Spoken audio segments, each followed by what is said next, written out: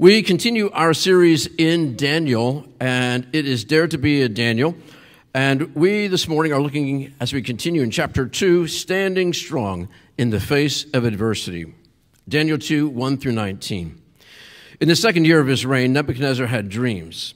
His mind was troubled, and he could not sleep. So the king summoned his magicians, enchanters, and sorcerers, and astrologers to tell them what he had dreamed.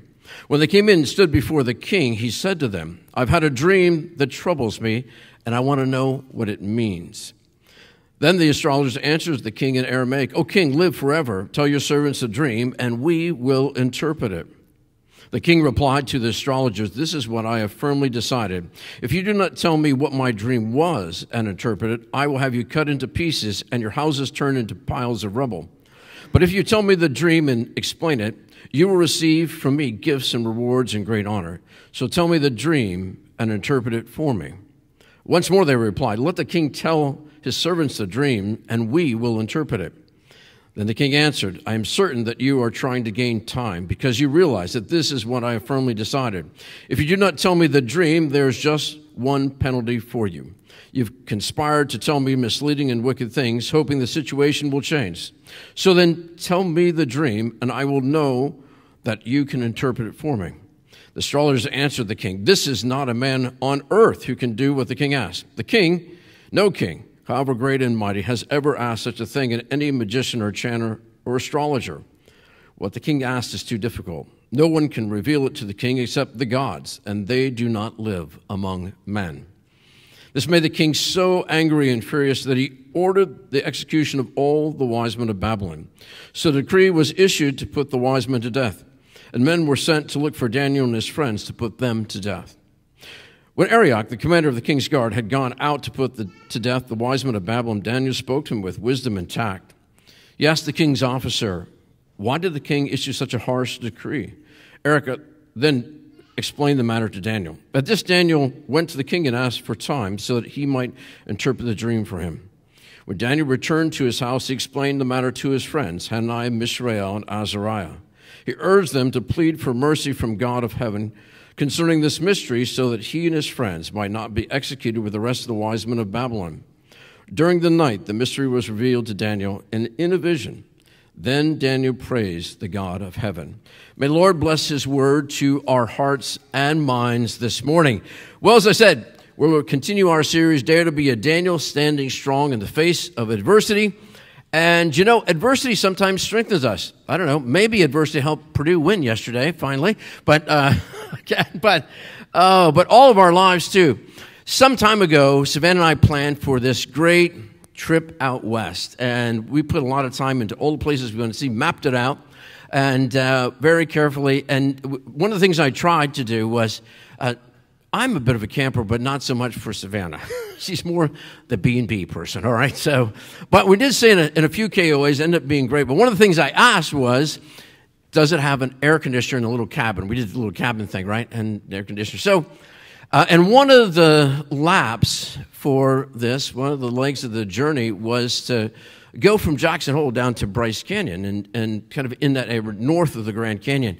And so I called the KOA out there. There's only one. And she said, "Yeah, we got a cabin, no problem." And I said, "Well, we'd like to know if it has an air conditioner. Can we pay extra for an air conditioner?" She says, "We don't have any air conditioners in our cabin," but she says, we do have heat." And I said, "Well, it's going to be the end of June. We don't need heat. We need air conditioning." And she said, "No, we don't have any air conditioning. All we have is heat." And I said to myself, all right, that's all we got. So we left that, didn't think much about it, and we headed up. We visited all these places, Mount Rushmore, and, then we went over to Yellowstone. All it was fabulous. And Savannah had wanted to stop in Jackson Hole. She's a big Harrison Ford fan, as am I, lives there. And so it was sort of a fascination. So we got to Jackson Hole, and it's just stunning. It's beautiful, and we looked at all the expensive shops that we could only afford to walk in. We're like, man, this is nice stuff. And wow, look at that price tag. And then we stayed a little longer than we wanted. And so then we headed south. And actually, Don had warned me a little bit, Don and Janice, about, a different route. So we made sure we went to this one route and set off, and night fell, right? And it's an incredible mountain pass. We kept going up and up and up, and it started to drizzle. And the temperature readout on my gauge there on the dashboard, and then it was dropping. And then all of a sudden, in June, it started to snow. And I thought, well, that's not good. But fortunately, we have all-wheel drive. No problem. We got good tires, right? So we just keep driving, and the snow starts getting really, really heavy. I mean heavy. And the wind starts blowing. And it's a 2-lane road. And it's dark now, and we keep going higher and higher, and now the snow is horizontal. I can't tell where the road is. Fortunately, I got behind this truck, and I said, oh, my God, I hope he doesn't go too fast. We crawled behind this truck, and he couldn't tell where he's going. I said, if he goes off the edge, and I mean, there's not even a guardrail. It's just thousands of feet down. And so I'm glued to, if had there been any place at all, even a gas station to stop, we would have, but there's not even gas stations. So thankfully, we did have a full tank of gas. So we climbed and climbed, and there was ice coming down, and I thought, oh, I cannot believe this. And so finally we crested, the top there, and we're coming down the other side, and, finally we could see. And I'm just, like, glued to the steering wheel. I'm exhausted. My muscles are, like, aching. And we finally get to this KOA, and it is freezing. And our only words was, does the heater work? And oh man, I'll tell you what, it was freezing though. But thankfully the heater didn't work, and you know what? Just like the lady said, we did not need air conditioning. Well, we always talk about it, and from there we went on to the Grand Canyon, North Rim and South Rim. But we always talk about that. Sometimes when we're talking about adversity and vacation, things that happen in life. And I think that, we got better. We're so thankful we survived that. Now, thank God for that truck. I mean, just sort of crawling up there, and GPS, because we only knew where the road was because of the GPS. But in our own lives, many times, facing adversity can strengthen us for more difficulty down the road, more challenges that we face. And as that as a backdrop, if we walk back into the story of Daniel, Shadrach, Meshach, and Abednego, as I mentioned before, Nebuchadnezzar swept into Egypt, and then on the way he conquered the Assyrians, who were the dominant power of the day, conquered Egypt in a decisive battle, and then he besieged the Judean countryside in Jerusalem, and he took 10,000. And the first time, took more later, 10,000 of the best and brightest away to Babylon. And there he had an idea to educate them in his culture and in his values, so that, one, the people wouldn't foment rebellion in the countryside, and two, so later on they would go back and they'd rule the countryside with his values, with his identity, and in that day, it was a very unique strategy. And the first reaction of these young people was to rebel. Look at Daniel, Shadrach, and Meshach, and Abednego. And they received a letter from Jeremiah, back from Judea, the Judean countryside, telling them to do 4 things. Those 4 things were to live and settle there. He said, basically, build relationships rather than stir rebellion. How many know that building relationships rather than stirring than rebellion often does a lot more good? And so he says, build relationships, but here's the key. Keep strong values. Be salt and light in your world. And then probably the most challenging thing was he told them to be a blessing. He actually said, pray for the shalom, the peace and prosperity. It's one word, but for our English, peace and prosperity is the only kind of translation, because it's not just the peace, but also the spiritual well-being and the physical well-being, relational well-being of the people that you're with. Because if they're blessed, you'll be blessed too. Wow, how radical is that? It's like a picture of the incarnation, and an admonition and challenge to us to do the very same thing. Even for our enemies, to pray for the good of our enemies, and to trust God was the final thing, to trust God, that God would do a work, and 70 years from then, God would bring them back, and they would have been a blessing and changed the world. That did, in fact, happen. And so we said last week, as we looked at the first kind of challenge, it was a tiny test. It was about diet. Of all the things, to sort of take a stand. About diet. And the king wanted them to have the best. It was a good intention, but the meat and the wine had been offered to idols. And so they said, just give us vegetables and water and compare and see who is stronger at the end of 10 days. And indeed, after 10 days, as they're given the opportunity, they were stronger, they were fitter, they were wiser than all the others. And so they gained favor in that moment. And I said many times, God strengthens us in the tiny test for the bigger battles down the road. God strengthens us in the tiny test for the bigger battle down the road. Well, indeed, this is a bigger battle. So we come to this setting today, And the king Nebuchadnezzar, who's very wise, you notice how shrewd he is? The king has this dream that is so unsettling to them. He calls in all the wisest of the magicians and the land and says, tell me my dream and then tell me my interpretation. You see how that works? Because if he just told them the dream, they could tell him anything, right? And they'd have to wait years to see if it's true. But the king says, no. So I know that you're telling me the truth. I want you to tell me my dream and then tell me the interpretation. So I know that you've heard from God. And they say there's no way that can happen. The king was so furious, he ordered all of them executed, including Daniel, Shadrach, Meshach, and Abednego, who aren't there at the time. And as they come to get Daniel, Shadrach, Meshach, and Abednego, Daniel asks, what's going on?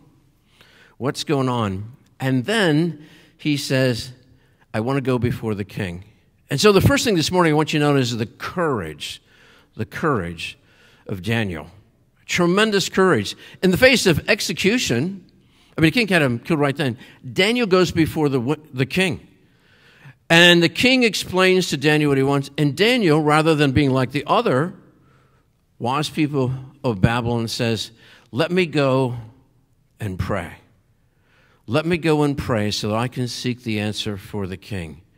Now, his life was on the line, as well as, may I say, all the lives of the wise men and all these people from Babylon. And so Daniel has the courage to do that. So courage for all of us. We need to have courage to stand strong facing adversity and challenge in our own lives. But the second thing I want you to notice is prayer. What's the first thing that Daniel says? He says, let me go and pray to Nebuchadnezzar the king. And then what does he do? Does he pray by himself? No. He finds his friends whom he knows he can trust and who have a common faith. And he prays with Shadrach, Meshach, and Abednego all night long. When was the last time you did that, facing challenge and adversity? And I recommend exactly that.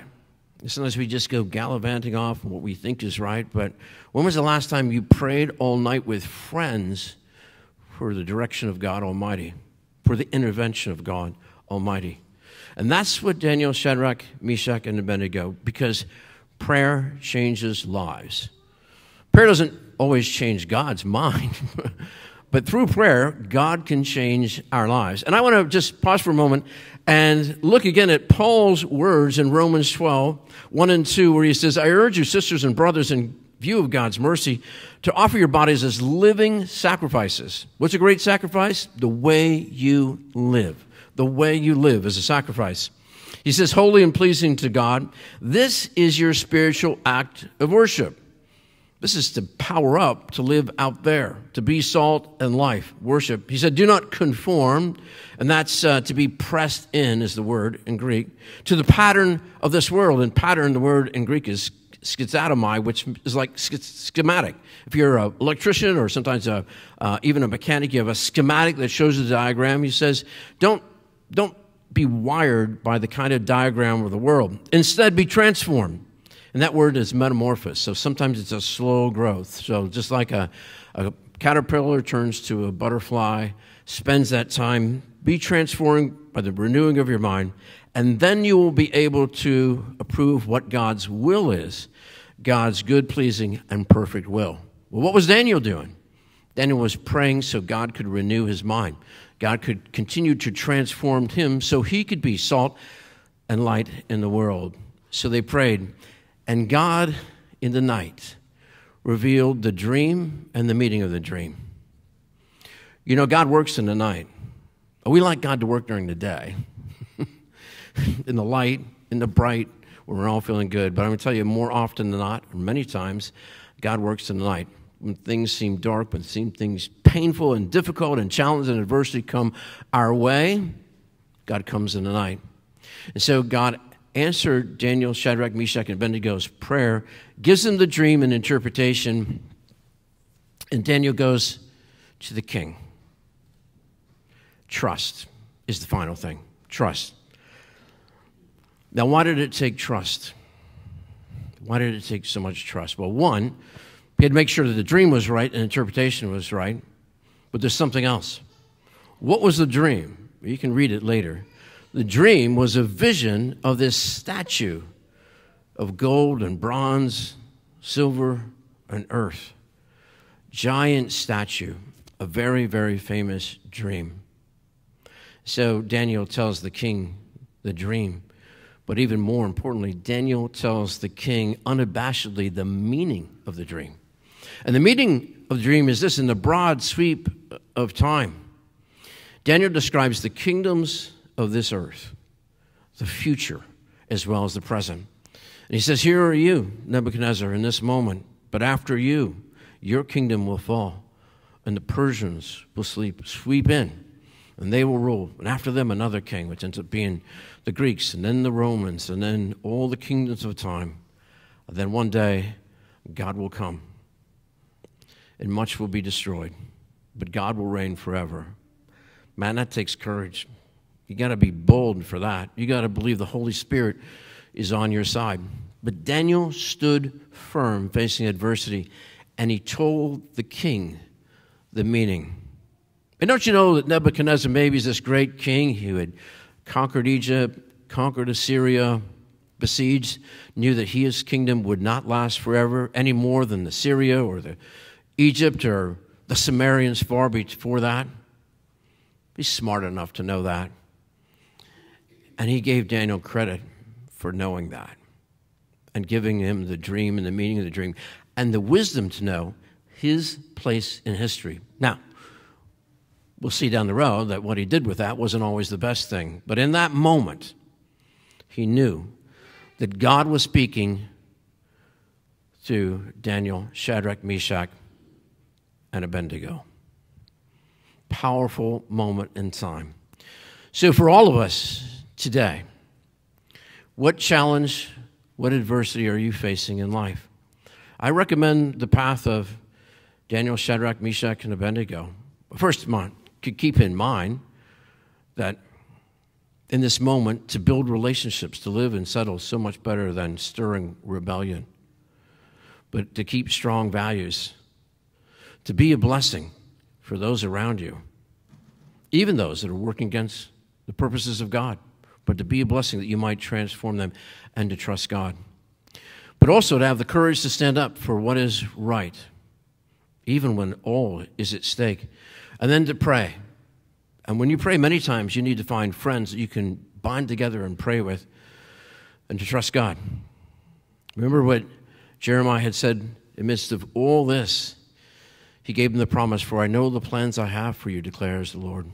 Plans to prosper you, not to harm you, plans to give you hope and a future. Jeremiah 29:11, a great promise of trust for them and a great promise of trust for us today. This is World Communion Sunday. When we think about and we celebrate God's presence in all the world, transforming, hopefully, partially through us, as salt and light in the world. Just like Daniel. They are blessing a foreign kingdom, people that had conquered them by being salt and light in the world. And in this moment today, we're touched as we gather around the table, not only to unite with people around the world of like belief, united in Christ, but also to be salt and light in the world. To be salt and light in the entire world, working for God's purposes. And so important for us to remember that today. How are we doing about being salt and light and blessing those around us, building relationships, right? And keeping strong values so we could light a candle in the night to pray for the shalom of the people and to trust God. I'm going to close with this story about challenge and adversity. One of my daughter's favorite heroes is Bethany Hamilton, and we had the opening confirmation retreat this Friday, and great time with some of our young people there, and we played a little video from Bethany Hamilton. She shares her faith and her life and the challenges she faced. She was a 13-year-old girl in Hawaii and a rising star at the national competition level at 13 in surfing. And then she was surfing with some friends, and a 12-foot tiger shark bit her entire shoulder off, bit halfway through the surfboard, took a whole bite out of the surfboard about 2 feet, and tore her arm off. And she lost half of her blood en route there to get to shore and to get to the hospital. Never Never cried out once in pain or panic. Amazingly enough, she kept her cool. She kept calm. And her father was in the operating room waiting for surgery and heard the call coming into the hospital and for some reason just felt like it was her and ended up donating his blood instead of going into surgery. And miraculously, her life was saved. But she's missing her entire arm from the shoulder down. And so it was a miracle just to survive. But the question is, what would she do? Competing at the surf level. And so she decided that a month later, she was back on her surfboard and she was surfing. She was managing to do that. Can you imagine after going through that kind of trauma? And at 13 years old, even. And her faith was a big part of getting her through the surgery and everything. Her family has a very strong faith. And then she tried to compete, but she could surf great, but she could not get through the waves, and so she was discouraged when she lost a surfing competition. And what she decided to do with her discouragement was there was a mission opportunity over in the Eastern Asia, and there'd been a giant tsunami, and so she went with her church youth group. And Shauna said she was giving up surfing, and she was over there handing out. At 13 years old, handing out food and supplies to this young people and families that have been devastated by this tsunami. And she found after she was there for a couple of days, she befriended all these kids that everyone is afraid of the water, particularly the kids. They wouldn't go in the water, and this was a group that loved water and everything. And so she took the courage that she got on one of the kids' surfboards and went out and showed them how to have fun in the water and changed her life.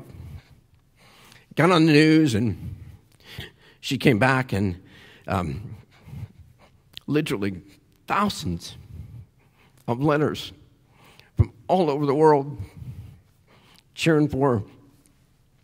Meanwhile, her dad had devised a way to put a rope by drilling through the surfboard so that she could put her hand on the surf, and so she could do a deep dive through the waves. And she ended up going back into surfing and did fabulous, second in the national competition today as a world-class surfer, gives her testimony all over the world. And she's a greater candle in the night because of what happened to her. Stronger faith, able to help other people through challenge and adversity. And she's married, she's a mom, and she's a professional surfer. I say that because these young people, Daniel, Shadrach, and Meshach, and Abednego, were just teenagers when they went to Babylon, facing challenge and adversity, and God used them. God used Bethany Hamilton. God used them specifically because of the challenge and adversity that she could go through, that her light would shine even brighter in the nighttime. And I don't care what age you are, what stage you are in faith and life, the nighttime does come.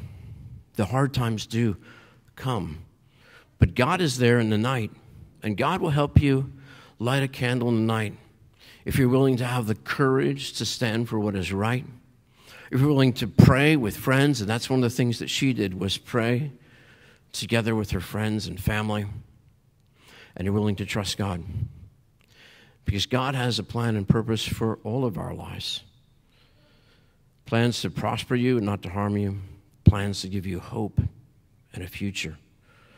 And I'm not going to kid you and say there's not opposition and challenge and adversity in the world. Jesus said, in this world you will have trouble. There are those who will oppose you and will oppose the ways of God and will oppose God's working. But take heart, I've overcome the world. You, through the power of the Holy Spirit, can be a candle in the night, just like Bethany and Hamilton, just like Daniel, Shadrach, Meshach, and Abednego. And I pray that we all are candles in the night today, World Communion Day, and each and every day. And all God's people said, amen. We join me in prayer.